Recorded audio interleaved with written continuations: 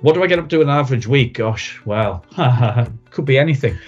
Hello, we're delighted to launch Knowing Me, Knowing UKSG, a podcast exploring journeys in scholarly communications. In each episode, we hear from someone inspiring from the knowledge community and ask them to tell us about their career journey and what has motivated them along the way. We'll be shining a light on how varied the sector is and how there is no right or wrong way of doing things. What I really embraced and really was grateful and appreciative of was the support that I had from my team. If you've ever suffered from imposter syndrome. So that was another completely different challenge, really took me outside my comfort zone.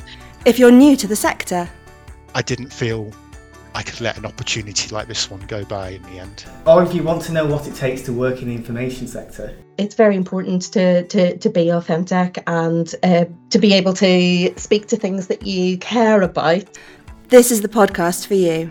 Wherever it is, you're able to identify that support, make the most of it, and know that as your career progresses, there'll come a time where you're able to pay that kindness forwards. I'm proud of the fact that we're talking about underrepresentation, of particular communities in the library sector, in the profession. You can find us on all good podcast providers. Please like and share our podcast to help us support those in our community who are just starting their journey.